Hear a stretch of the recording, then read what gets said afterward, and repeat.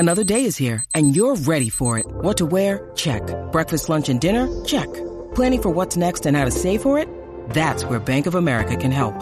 For your financial to-dos, Bank of America has experts ready to help get you closer to your goals. Get started at one of our local financial centers or 24/7 in our mobile banking app. Find a location near you at bankofamerica.com/talktous. What would you like the power to do? Mobile banking requires downloading the app and is only available for select devices. Message and data rates may apply. Bank of America N.A., member FDIC. Hello and welcome to Unleash Your Inner Creative with Lauren LaGrasso. I'm Lauren LaGrasso, and this show is meant to help you make creativity the filter for your life, redefine your relationship with fear by taking it out of the driver's seat, step more fully into the essence of who you are, and claim your right to have a dream and take up space. And all of those things are good and well, but if you're burned out, it's kind of hard to achieve any of them. And that's why I'm really excited to have on Anne Helen Petersen. She's an academic, a journalist, and an author, best known for her work as a former senior culture writer and Western correspondent at BuzzFeed, her book, Can't Even, How Millennials Became the Burnout Generation, and her most recent gig as a writer at Substack. On top of that, she's been featured in publications such as Forbes, the New York Times, Business Insider, Wall Street Journal, NPR, and many more. As I mentioned, Anne wrote a book on millennial burnout and is a bit of an expert on it. So I wanted to have Anne on the show because honestly, I'm pretty burnt out, and I have been for a while. And I know most or many creatives and just humans in general are really burnt out right now.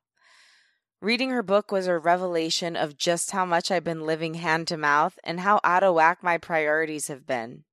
Building the awareness of what burnout looks like has helped me to start to make small changes to rejuvenate myself and get back in touch with the sweetness and simple joys of life so that I actually have a foundation to create from rather than just like piecemealing my life together and making something out of that. And it's my hope that this interview can be an inciting incident for you to do the same in your life if you're feeling similarly and feeling burnt out. From this conversation, you'll learn what burnout is and how to know if you have it, how to form a practice to deal with and lessen burnout, why millennials suffer burnout more than other generations, what our boomer parents and history in general has to do with it, how the pandemic is affecting burnout, ways out of workaholism, how to heal from creative heartbreak, and why Anne believes that sometimes doing what you really like can provide more happiness than doing what you love. Gasp. Now here she is, the great Anne Helen Petersen.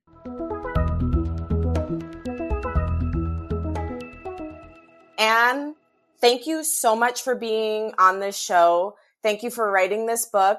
It both made me feel less alone and it really broke my brain. And so I feel like you and I have so much to talk about because just for your reference, I gave a speech at my high school called Do What You Love What You Do. No, but this is good. I got 2 degrees in 4 years. I came out to LA and like have been concurrently like pursuing like 3 or 4 different careers while working 3 or 4 different jobs and always feeling like if I just kept working hard, good things will happen, but feeling like I'm failing in every area because none of the things that I thought were supposed to happen are necessarily happening.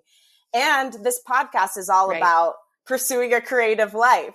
So I just feel like there's literally so much to break down. And thank you for opening my brain up and causing it some severe cognitive dissonance. Can I ask, just because I find that it's actually really helpful, even at the beginning, to know, so what year were you born? 1989. Okay, so you are like a prime millennial. That's how there are old millennials, which is what I am. And then there are young millennials who, like born like 1995. And then you are a prime PM. Happy to represent.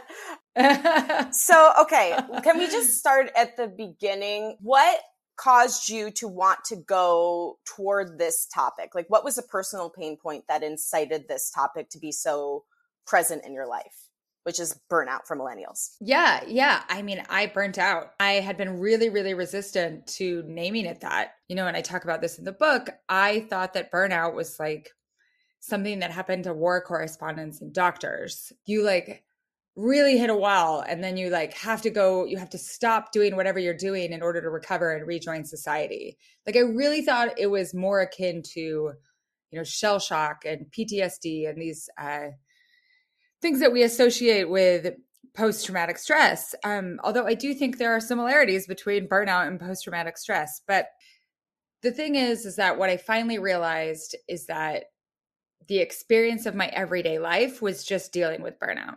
Like there was no other experience than dealing with burnout in my basically my postgraduate school life.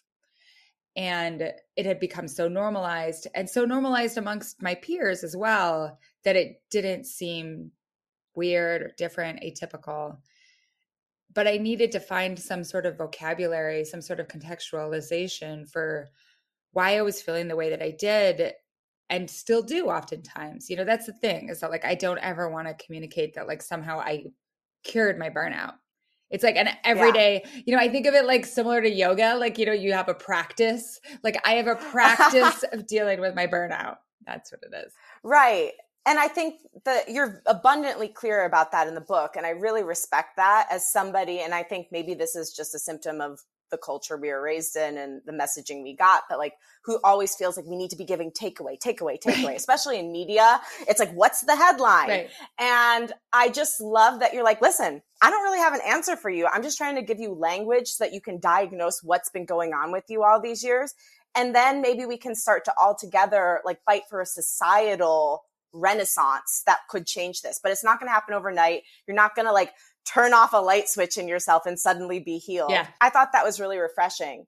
Let's just go over what is burnout, because there are things about it that I was really surprised about, such as one of the symptoms is like not being able to submit your medical claim. I've literally been trying since December to submit a medical claim. I failed twice and I was like, I just give up. There's too many other complicated things going on. And actually, once I read that, I finally was able to do it. Right, because you saw what it was. You're like, oh, the reason I can't do this is because it's a burnout behavior. And then you could do it. I thought I was an asshole. This happened to me after I wrote the article that went viral that then turned into the book. Like I was able to really see my avoidance strategies for what they were. So I think that burnout manifests really differently for everyone.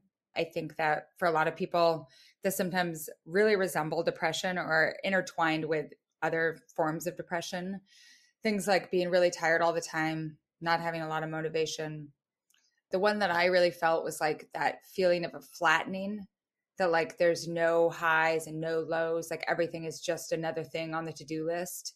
And that includes everything from vacations to like crappy things that you have to do on your to-do list. Like it's just one damn thing after another. I think that the big one for me as well was what I called errand paralysis, which is, you talking about how you couldn't submit your medical claims. Some of it is the humdrum every day of life with things like getting your knives sharpened, right? And I think some of it is that we are so concentrated on work. Like work has taken on such a primary position within our lives that oftentimes it's hard to justify taking any time away from it to do those errands. Some of it though too is that the structures to complete everyday life are so labyrinthian, like submitting medical claims, that we run out of energy while we're doing it. And part of that is that the medical system has made it difficult on purpose because they would rather that we pay, right? Like there's no reason that they want us to forget about things, like rebates, like the rebates for your contacts, right? Like the reason it's so, it's so complicated is so that you will forget to do it, so that like it disincentivizes you doing it, or even just returns, right? Like I think that it is probably built into most retail organizations' business plan that a certain amount of people will order things online, and even if it doesn't fit, because it's such an ordeal to go to the post office and return it, that they're not going to do it, right? Like they're not going to take that extra step, and they're just going to keep that thing that they ordered. So there's all sorts of things that I think of them more as like burnout behaviors, right? So like one for me, and I had this earlier in the pandemic, is I downloaded like a Candy Crush style game. And instead of doing the things that I want to do, which include like reading fiction, I love reading fiction, or even like watching a new TV show or having a good conversation, whatever, I was like, all I want to do is play this game. It wasn't even that hard or interesting. Like it wasn't that satisfying, but it was a real symptom of me like not having the capacity to do anything else besides work and play this dumb game. Yeah, it was just really liberating to read all the different examples and to realize that's what's going on, you know? And I think it really heightened for me when I started this podcast, which I love doing it, but it was like taking on an extra job. And all of a sudden, like something that was supposed to go from being so much fun and like the light of my life and my baby, I felt like there was no joy left in my life anymore. Like I did go on a vacation to the Bahamas and I felt like I had to be on my phone the whole time. And it was like you said, everything flatlined. You'd go into great detail in the book about how this happened to millennials in particular. Of course, we're not the only generation that deals with it, but we're particularly prone to it. And you went through like the different ways that our parents or maybe the culture that we were a part of, or even ourselves, like primed ourselves basically to be burned out. Can we talk a little bit about like the different types? You said like resume builders, like you might have a parent that was a resume builder, that kind of thing. Yeah. I mean, the connection, when I think about it, like everything to do with burnout has to do with precarity. And what I mean by that is that all of these behaviors that we develop have to do with instability, with not having a safety net, with not knowing, you know, what our next month is going to look like in any capacity. And so because that's kind of like the condition of living under capitalism right now, obviously more than millennials are experiencing it. But when I look back and I think about contemporary burnout, so like burnout in the 20th century, it really first starts with our boomer parents, because they were the first generation after there was like this 20-year period of economic stability following World War II. That's sometimes called like the golden era of American capitalism. And it was just long enough that the people who were raised in it thought that it would last forever, right? It was just long enough to feel permanent. And then when that stopped happening, right? And this was importantly after a lot of families had risen post-World War II to the middle class, there was this feeling that you needed to maintain what your parents, even your working class parents, had maintained, had found for themselves in terms of a middle class lifestyle. And that was incredibly stressful. There's this incredible book called Fear of Falling by Barbara Ehrenreich that was published in the 90s, early 90s. But it's all about basically what happened with boomers in the middle class and that anxiety that came out of that fear of falling. And what became really clear to me as I was reading that and several other books about boomers during this time is that as they were adopting these behaviors to try to combat their own, you know, pre-internet burnout, they were raising us, right? So we were internalizing a lot of these strategies as we were growing up.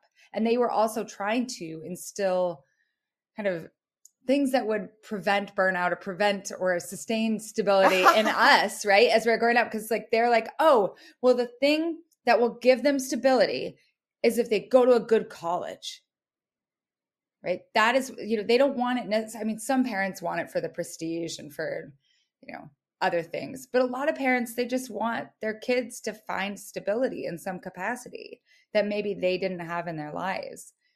And then depending on the parent, that desire for stability gets mapped onto the kid in so many different ways that, you know, I think we can start to develop these work ethics or these ideas about, you know, what everything in our life has to be, namely a line on a resume. You know, like we can't have any hobbies.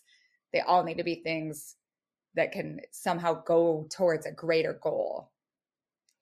And so that's the best way of describing, I think, the stew in which we as millennials grew up in. Yeah. Wow. It's a very hearty stew. So what are your memories of growing up in that?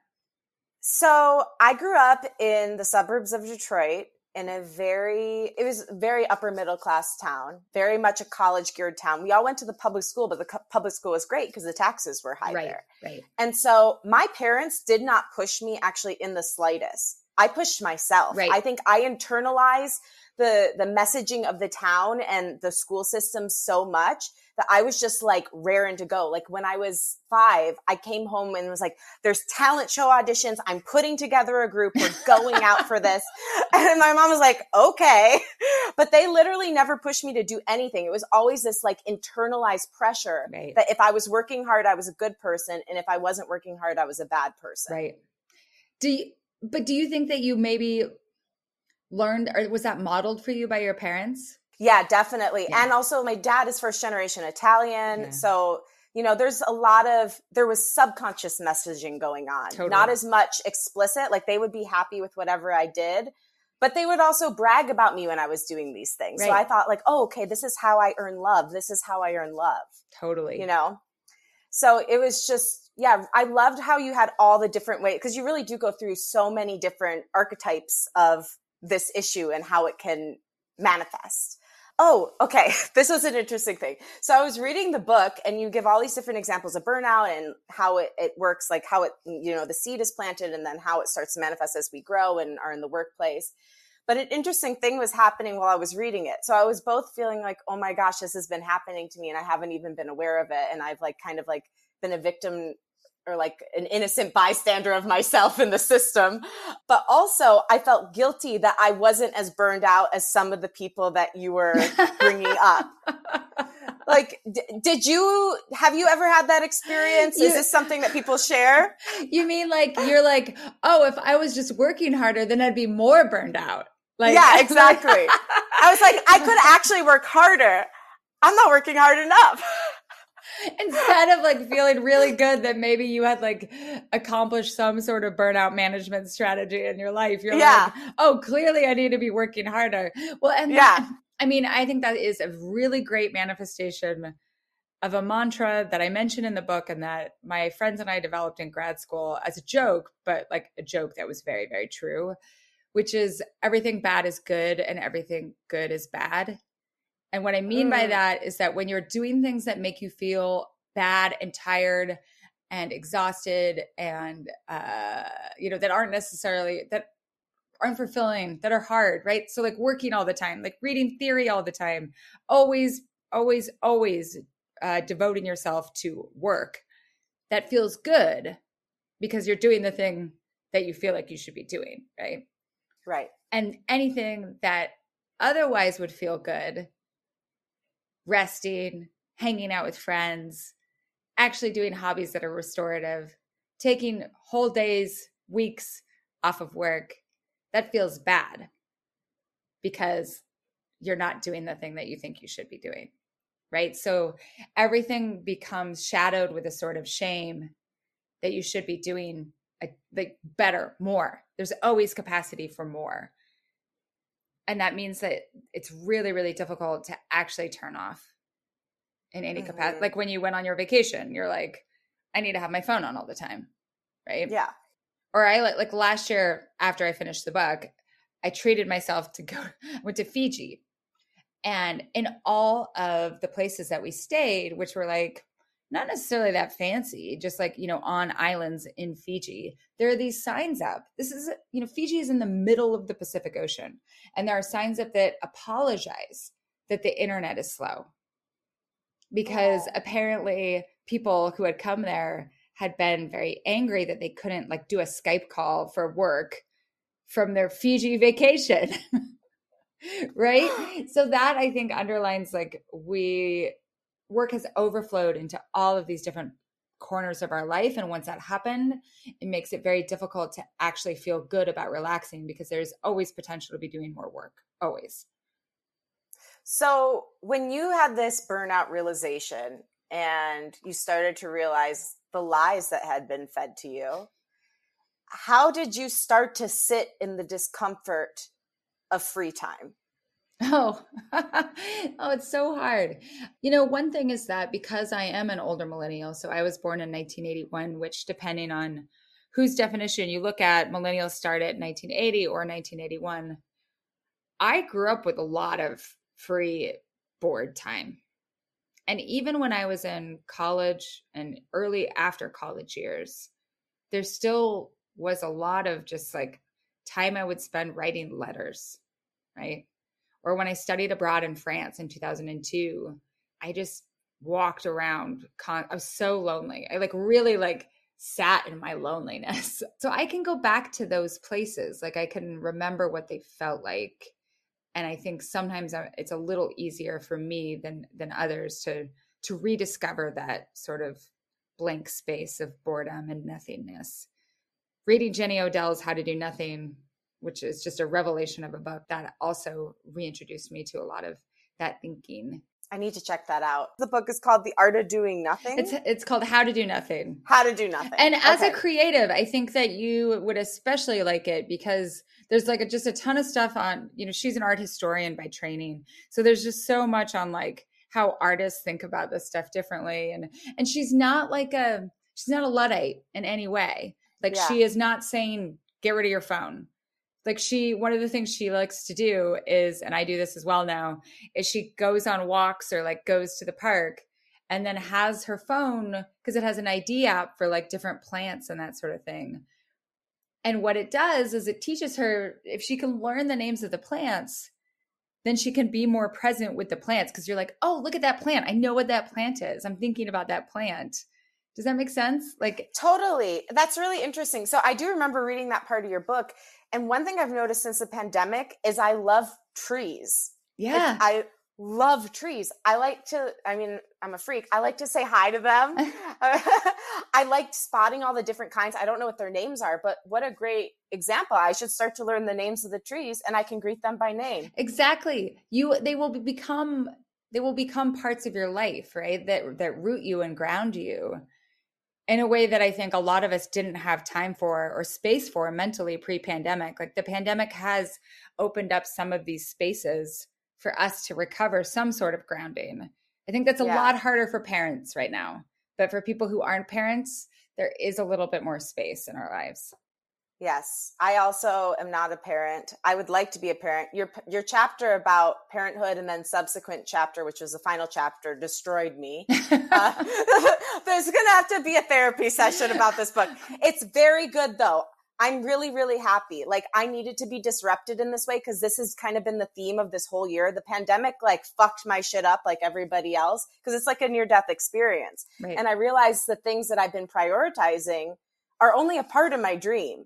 I really want my career dream, but I also really want to have a beautiful relationship and I want to have a child. And like, I've just been like assuming those things will fall into place, right? But nothing's promised. Right. And yeah, I'm curious because you do talk about in your foreword how the pandemic has made this all the more clear. Yeah. And so how do you think the pandemic is affecting burnout, will affect burnout? How do you surmise this situation as it is now and will be in the future? So earlier we were talking about how work can overflow into all these different corners of our lives. And I think that's only become worse during the pandemic for people who are working from home, right? So for people who are still having to go into the workplace and are essential workers in some capacity, they're having a much more traditional form of burnout where like every day they're like, is some random person going to come into my grocery store and like sneeze on me and I'm going to get this disease through no fault of my own, right? So that sort of precarity that increases burnout in a very just like lived everyday experience. And then people who are now remote are dealing with the lack of boundaries in a way that they might not have before. So like, I think a lot of people before the pandemic, if they worked in offices, still oftentimes came home and dealt with emails, like sometimes would go into the office on a weekend, but there still was a delineation between office space and non-office space. And when that's gone, if you have not had any practice with it, it is so easy to just work like 7 a.m. to 7 p.m. And I think that I've had a lot of practice with trying to create boundaries and I'm still working on it. So basically everyone is trying to deal with this all at once, while also trying to grapple with, if they have kids, their kids trying to figure out what the boundaries are for school and not school and bugging their parents and not bugging their parents. If you're in a small apartment and your partner's also working from home, like how do you create any sort of boundaries between the two of you? You're just dealing with each other all the time. I think that some people who are extroverted I am not, but people who are extroverted are really struggling with, for them, interacting with people is a nourishing thing. It's a thing that actually gives them energy. And so they don't have that in their lives anymore. Like Slack does not necessarily reproduce that feeling. Oh, no, it does not. I hate Slack. And I was glad you kind of railed against it in the book. Because I think Slack is just like, okay, so they made a group text message, a thing online, and then sold it as this different thing that we can never escape. And we have to respond to even more immediately than email. It's bullshit. Yeah. Yeah, it is. And it feels like surveillance, because even if your manager doesn't say like, I'm monitoring how much you are on Slack, you still feel like you have to perform presence on Slack in some capacity. It's just a waste of space, right? It's a waste of like you are not working. You are like trying to show evidence that you are working by not working by being on Slack. Right. Especially because there's like, at least at my work, there's random channels where people are just sending funny things. Yes. And I'm like, I don't have time for this. But if you don't participate in it, it makes you seem like someone who's like, I don't know, like not a team above player. It. Yeah, exactly. No, so I'll send the memes. I'll do a hashtag. I'll join. But I'm not a fan. If you want to text me, just text me. That's how I feel about it. You talked about surveilling, and this was a big part of the book. I mean, one good thing I think that is probably going to end or at least change drastically is the open office space, right? Because this was a part of the book. I have always dreaded being in a situation like that because of exactly what you said. I'm actually not even as focused on my work as I should be, because I'm thinking about the other people who could come talk to me, who are looking at me, who are overseeing things. How does this traditional office setting lend itself to burnout? So it's again that idea that at any moment, someone could try to figure out how much work you're doing, right? That people are always judging. How long do you take to go to the bathroom? How long do you go for your lunch? What is on your screen right now when I just walk by casually? Like, are you always looking at Twitter? Are you always on Facebook? Or are you the person who's always in like the document or the project or whatever it is that you're working on? And the thing about, surveillance like this is it matters less how much people are actually doing it. What matters more is that you as a worker internalize the idea that someone is always surveilling. So like the theoretical word for that is the panopticon. You internalize that surveillance and you enact it on yourself. And it's just no way to live, right? Like just always thinking about, does this look enough like work? It distracts from the work. Yeah, absolutely. I'm just curious because you did I know, do you have your doctorates? I have a PhD. Yeah. You're amazing. So I'm so curious what kind of research went into writing this book, because it was very well written. I mean, you basically like took a lot of the tenets of a classical textbook, but made it fun to read. Good. So how did you approach that, and how much research went to it? How did you research? Yeah. Curious. So, because of my training as an academic, so my PhD is in media studies, but I'm also like a media historian. So I always am trying to figure out, okay, what were the antecedents? Like what brought us here? So a lot of what I ended up reading were histories of the last 100 years of work, of leisure, that sort of thing. But then also academic theorists who are trying to figure out like, where did leisure go? Where did this idea go from? I read a lot of sociology. I read a lot of like books from the 1980s that were designed for workaholics to read. So it was all about like the plague of workaholism, which was so masculinized. And it was so much like people like dads who just kept going into the office on Sundays, so to try to think about, okay, what was this worry that people were responding to in the 1980s, like as our parents were rearing us. Yeah. And then I also just interviewed a whole lot of people. I sent out Google Forms like broadly through different networks that I had, and ended up reading responses and doing follow-up interviews with over 3,000 people.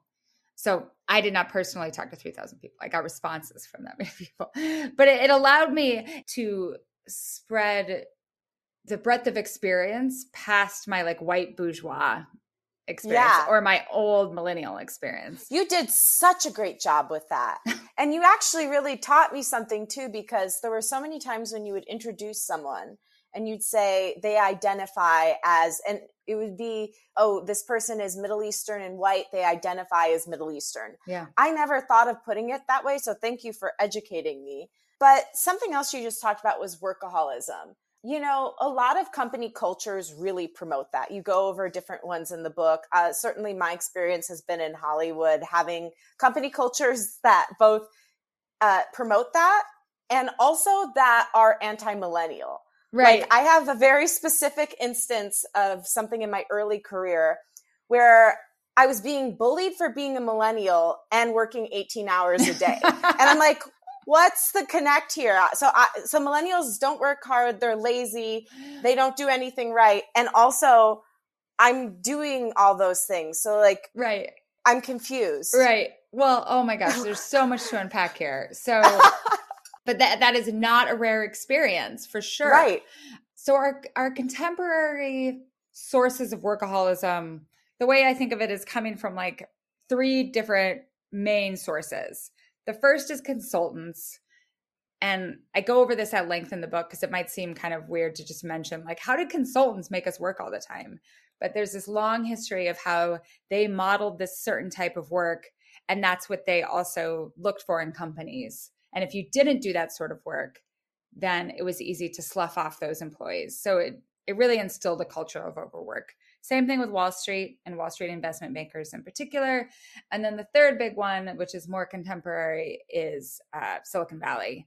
And I was really interested to learn that like that idea of cultivating, you know, the 20-hour workday started like in the 60s and 70s with the early iterations of what we now think of as Silicon Valley, that they were seeking engineers and thinkers who really had a style of work that was not 9 to 5, that really depended on staying at the office and programming for just like long swaths of time. And that's when they started providing things like breakfast so that you would stay, you'd like pull an all-nighter and then get breakfast and work some more. The small perks, man. Right. Or the one that was so revelatory for me was there's this great book written by a woman who was a graduate student at Princeton and then paused her graduate program to become a finance banker, basically, to like embed herself as a finance banker. And the reason she could get hired, even though she had no finance experience, was because she was at Princeton, because the finance banks are like Ivy Leagues only. So if you're from Princeton, I guess we'll try it. And she embeds herself in this culture. This is in the mid 2000s and does all of these incredible interviews. But one thing that she noticed is that all of these workers, you know, they would stay at the office until 7 p.m. because if you stayed till 7 p.m., you got free takeout from anywhere you wanted, right? And then if you stayed 2 hours later, then you got a free black car home. And so if you're never home, you can't buy groceries. So why would you go home and make dinner? So you got to stay until 7 p.m. so that you can get the free dinner. And then why not stay an extra 2 hours so that you don't have to take the subway home? Right. So it encourages. And then there's also a culture on Wall Street of presentism, like you need to be there when your boss is there. So you go home at 9 at the earliest, and then you have to be back in the office early because of the stock exchange and because your boss is. So it creates a culture of at least 12 hours, if not 18-hour days. Yeah, I think that that's very present in a lot of different, or it has been at least in a lot of different areas of commerce. Yeah. But getting back to the idea of millennials being lazy, because you write about this and I was so happy to see you say this. I don't know lazy millennials. No. I really don't. Everyone I know is working so hard and some of them have made it, quote unquote, but many of them, despite the fact that they're holding so many jobs and they're working so hard, they just can't seem to be able to achieve the American dream, right? Where did this false messaging about our generation come from? Ryan Reynolds here from Mint Mobile. With the price of just about everything going up during inflation, we thought we'd bring our prices down. So to help us, we brought in a reverse auctioneer, which is apparently a thing. Mint Mobile Unlimited Premium Wireless. How to get 30, 30, bit to get 30, bit to get 20, 20, 20, bit to get 20, 20, bit to get 15, 15, 15, 15, just $15 a month? Sold! Give it a try at mintmobile.com/switch. $45 up front for 3 months plus taxes and fees. Promo rate for new customers for limited time. Unlimited more than 40 gigabytes per month. Slows full terms at mintmobile.com. When you need mealtime inspiration, it's worth shopping Kroger, where you'll find over 30,000 mouth-watering choices that excite your inner foodie. And no matter what tasty choice you make, you'll enjoy our everyday low prices, plus extra ways to save, like digital coupons worth over $600 each week. You can also save up to $1 off per gallon at the pump with fuel points. More savings and more inspiring flavors make shopping Kroger worth it every time. Kroger, fresh for everyone. Fuel restrictions apply. So this goes back to your earlier question too about how like you were working these 18-hour days and then like being called a lazy millennial, right? Or like getting made fun of for being a millennial. And I think there's two things at work. The first is that a lot of jobs that millennials do, especially knowledge work jobs, are not readily identifiable to older people as work, right?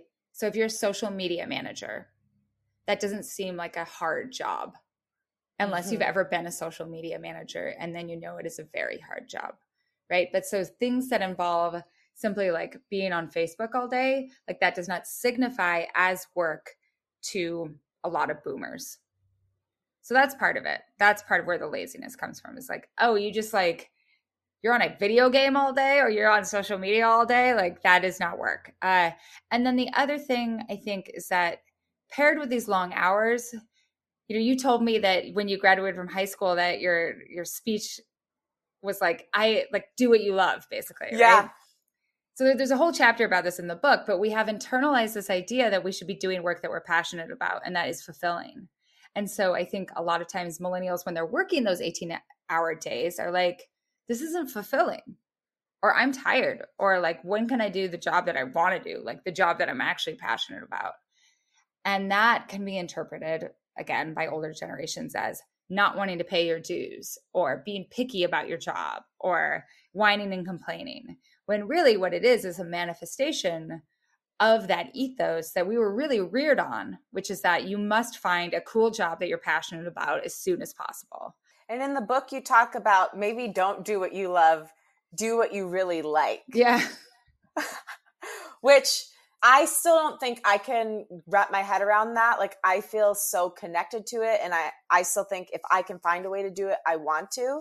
But tell me why that principle can be very freeing. I think that for some people, the thing that they really, really love, the more that they love it, the easier it has been to exploit them. So this is especially true for like people in grad school. You know, one of the best examples that I had not anticipated is like zookeepers are actually like, they are incredibly passionate about their work. And so it's very easy to pay zookeepers very little. Librarians, pastors, there's all sorts of people who... Oh, the story of the pastor broke my heart. Oh my gosh, there are so many stories of pastors with huge burnout. But when you are so wed to something, you're so invested in something, and there's so many others in a similar position, it's harder to be paid an equitable wage. And then it's also harder to decouple yourself from feeling like, oh, well, I'm paid so little. That must mean that the thing I love so much, the thing that I pour myself into, that it's not actually that valuable.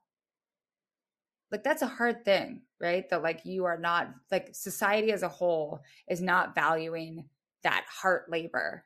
Teachers, right? Like I think about, you know, it varies from state to state, but a lot of states, we show how much we actually value teachers by how much we are paying them. And they are pouring their entire selves into that job.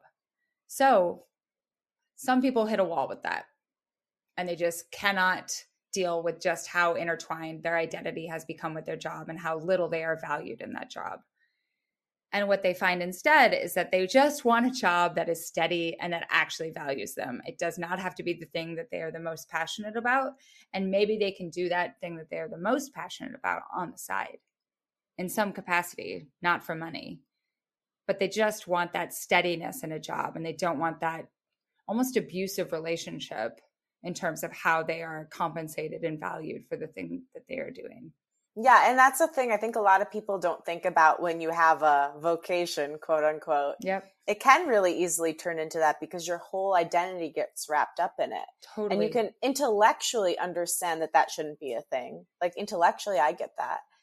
But emotionally, it's like a piece of my heart. So just try ripping it away, Right. you know? Right. Well, and then that's the thing though, is at some point, you know, you are still able to make a living off of it. Whereas there are people out there, the story of the pastor that's included in the book, like he doesn't have health insurance. He's barely making ends meet. Like this was a calling. This was his vocation, but it's just not a reality anymore. And I think for a lot of millennials, that is true with the thing that they've chosen to do.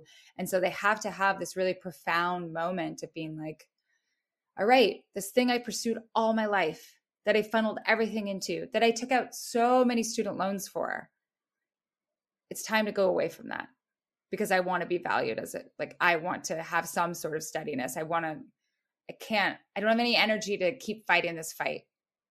But that would be so hard. Oh my gosh. I was going to say, have you had any moments like that in your own life and journey? Oh yeah. I mean, so I was an academic before. Like I was a professor. Yeah. I want to know how you made this transition. So you were a professor and then you started writing at BuzzFeed, but what was the transition? So I was a professor and I was writing basically for free on the internet. Like I was writing a blog back when blogs were cool, and then would write for this site called The Hairpin and some other places.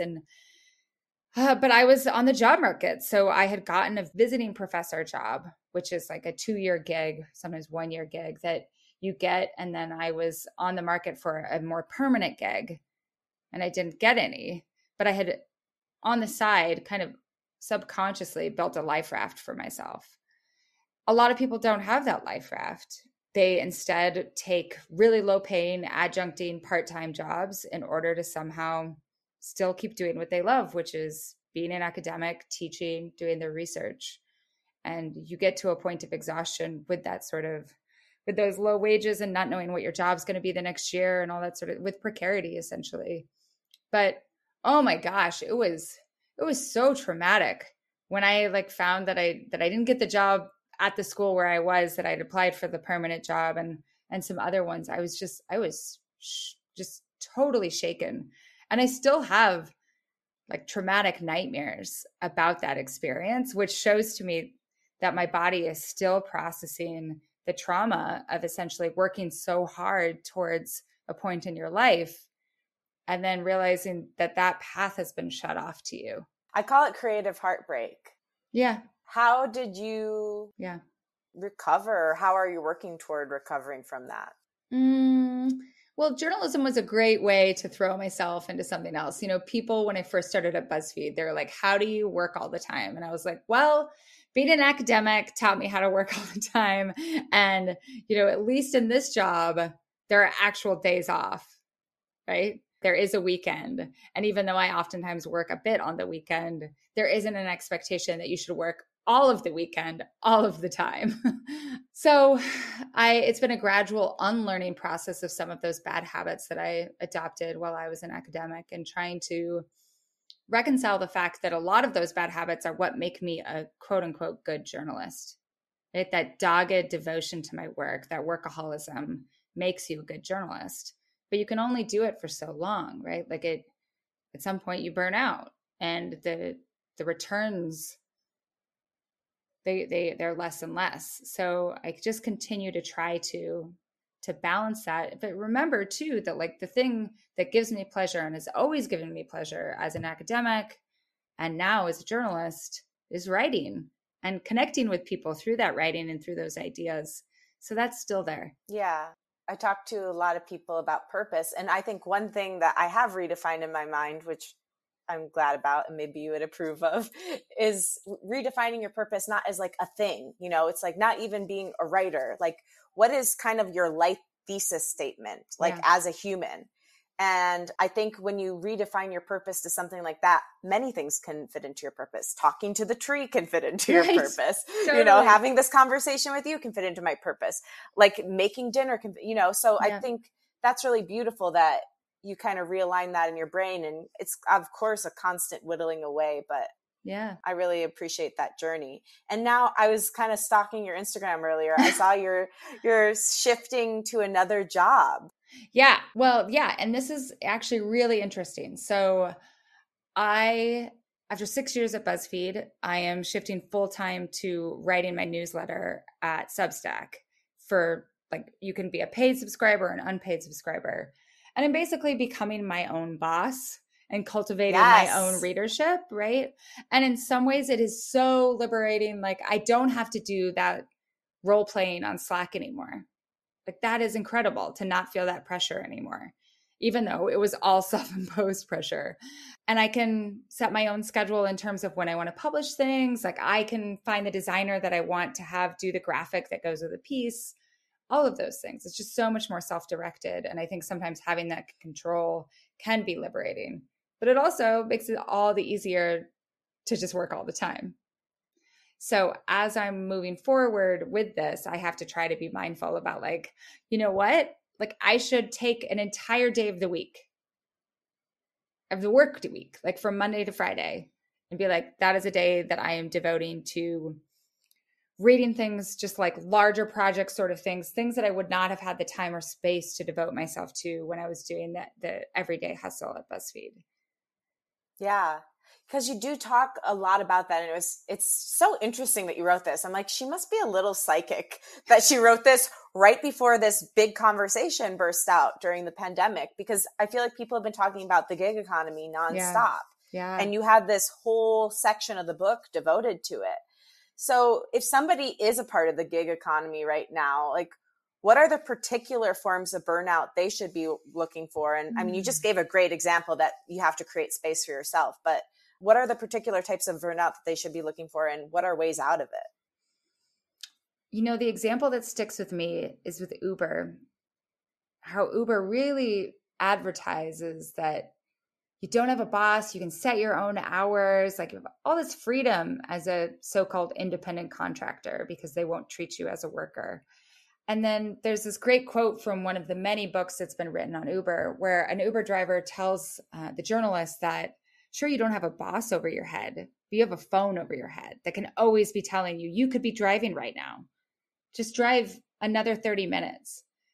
You know, it's not the case anymore, but there was a long period of time where if you were driving Uber and you tried to shut down the app, you're like, oh, I'm tired, shut down the app. It says, are you sure you want to stop now?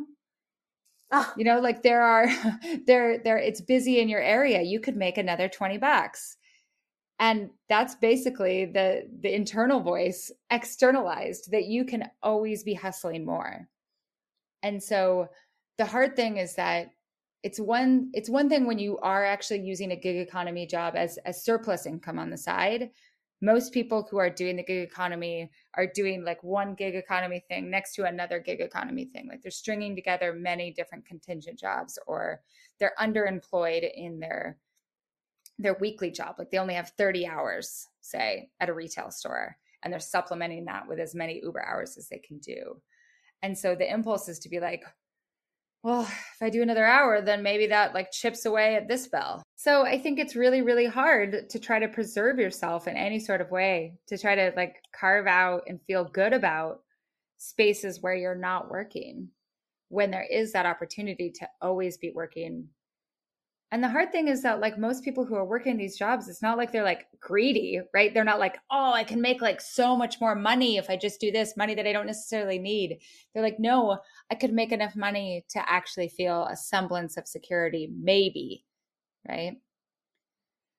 So, I mean, to me, the solution isn't so much like how can gig economy workers deal with their personal burnout. It's much more like how can we as a society figure out how to give gig workers protections that actually treats them as employees and not as, you know, independent contractors with no rights or protections. And besides voting, like what can we do to help incite this sort of societal change? Like, is there anything, take the streets? Like, I mean, I do think that a lot of the anger that is erupting right now around social justice, around COVID, around everything, like a lot of it has to do not with burnout specifically, but like with being like this isn't working, right? Like society right now is not working. And it hasn't worked for a lot of people for a really long time. And it shouldn't be some sort of revelation that just because like white bourgeois people aren't having society work for them, that like, oh, now we should be pissed, right? But I do think that we have reached a tipping point in terms of it's not working for enough people that we're finally like, oh yeah, like we should do something about this. I think the most important thing is we have to think about how we can elect leaders who are going to think about decreasing precarity in our everyday lives, right? Not through a small tax cut, but through restoring the social safety net, restoring worker protections and the rights of unions, all sorts of things. That was mind-blowing, though. In your book, you talk about how when we had those social safety nets, like when capitalism worked semi-well, and you said it was after the Great Depression, right? Because these safety nets had been put into place and like there was some sort of protection for workers. Yeah, so we need to get back. Well, and we have like the skeletons, like the ghosts of those things, right? Like we still have the semblance of union protections, but then there are so many states that have passed right to work legislation that basically guts unions. Or we still have Social Security, but it's such a low percentage that like every millennial I know just thinks that they're going to work until they die. Yeah, it's more of a social tip, right? Not security. Right. It's pin money, as you said in the book. Right. Which is great. Oh, my pin money for when I retire 1 year before I die, you know? I laughed so hard when I read that because when I moved to Hollywood with my various jobs, I'd be like, just going to get my pin money, guys. And I'm like, I love that you brought that back. It is such a grandma word, but it is a good way to describe it. Yeah. It's very true. Yeah. So I wish I could talk to you for absolute years because you have just a beautiful mind that is full of so much knowledge that I think could really help me live a better life. But I'll just reread your book again and cry. And also thank you for writing it and deal with it in my therapy sessions. So, you know, we didn't get as in-depth to your story as I would have liked because there was so much to break down from the book. But one thing I really do feel is that creativity is deeply connected to our inner child. The inner child before the messaging, before the I have to work to earn love comes into place. That pure soul that came to this earth and was just like, here I am. I'm love. I'm ready. Right. And so when you think back to your little Anne, if the two of you were standing in the same room, looking at each other, whatever age you think of her, what do you think she would say to you now and why? She would be like, read more books. It's okay to reread The Babysitter's Club like 7 times. Because my mom made me, this is actually in the book, but my mom made me alternate Babysitter's Club books with like serious books. And they're both valuable. She'd be like, they're all good. All books are good. And just like keep, you know, I loved writing even when I was that age. And like, doesn't matter what people think of you. And what would you say to her and why? Oh, well, I'd tell her that it doesn't matter what people think of you. So actually, she would not tell me that. I would tell her that. I was just so self-conscious, always thinking of what other people think about me. I would tell her that, you know, you're going to love to think about all of that boredom that you had, all of that expansive boredom, and it actually made you who you are today. Well, Anne Helen Petersen, I love who you are today. Thank you for sharing yourself and your brilliant mind and these really important topics with the world and with the Unleashed listeners. And I just think you're awesome. Thank you so much. I love this interview. Thank you so much for listening, and thank you to my amazing guest, Anne Helen Petersen. You can get her book, Can't Even: How Millennials Became the Burnout Generation, on Amazon or wherever good books are sold.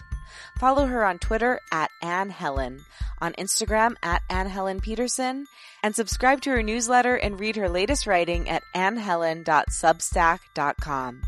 Thanks to Liz Full for the show's theme music. Follow her at Liz Full. And again, thank you. If you liked what you heard today, remember to rate, review, and subscribe on Apple Podcasts, follow the show on Spotify, share the show with a friend, and post about it on social media. Tag me at Lauren LaGrasso and at Unleash Your Inner Creative, and I will repost to share my gratitude. Also tag Anne so that she can share it too. My wish for you this week is that you take a break if you need to, and take care of yourself. Creativity is vitally important, but it's important for us to remember that we are who we are outside of literally everything we do. Embrace the beautiful human you are, and if you're burnt out, rest. It gives you a good foundation to actually create from. Have a great week. I love you, and I believe in you.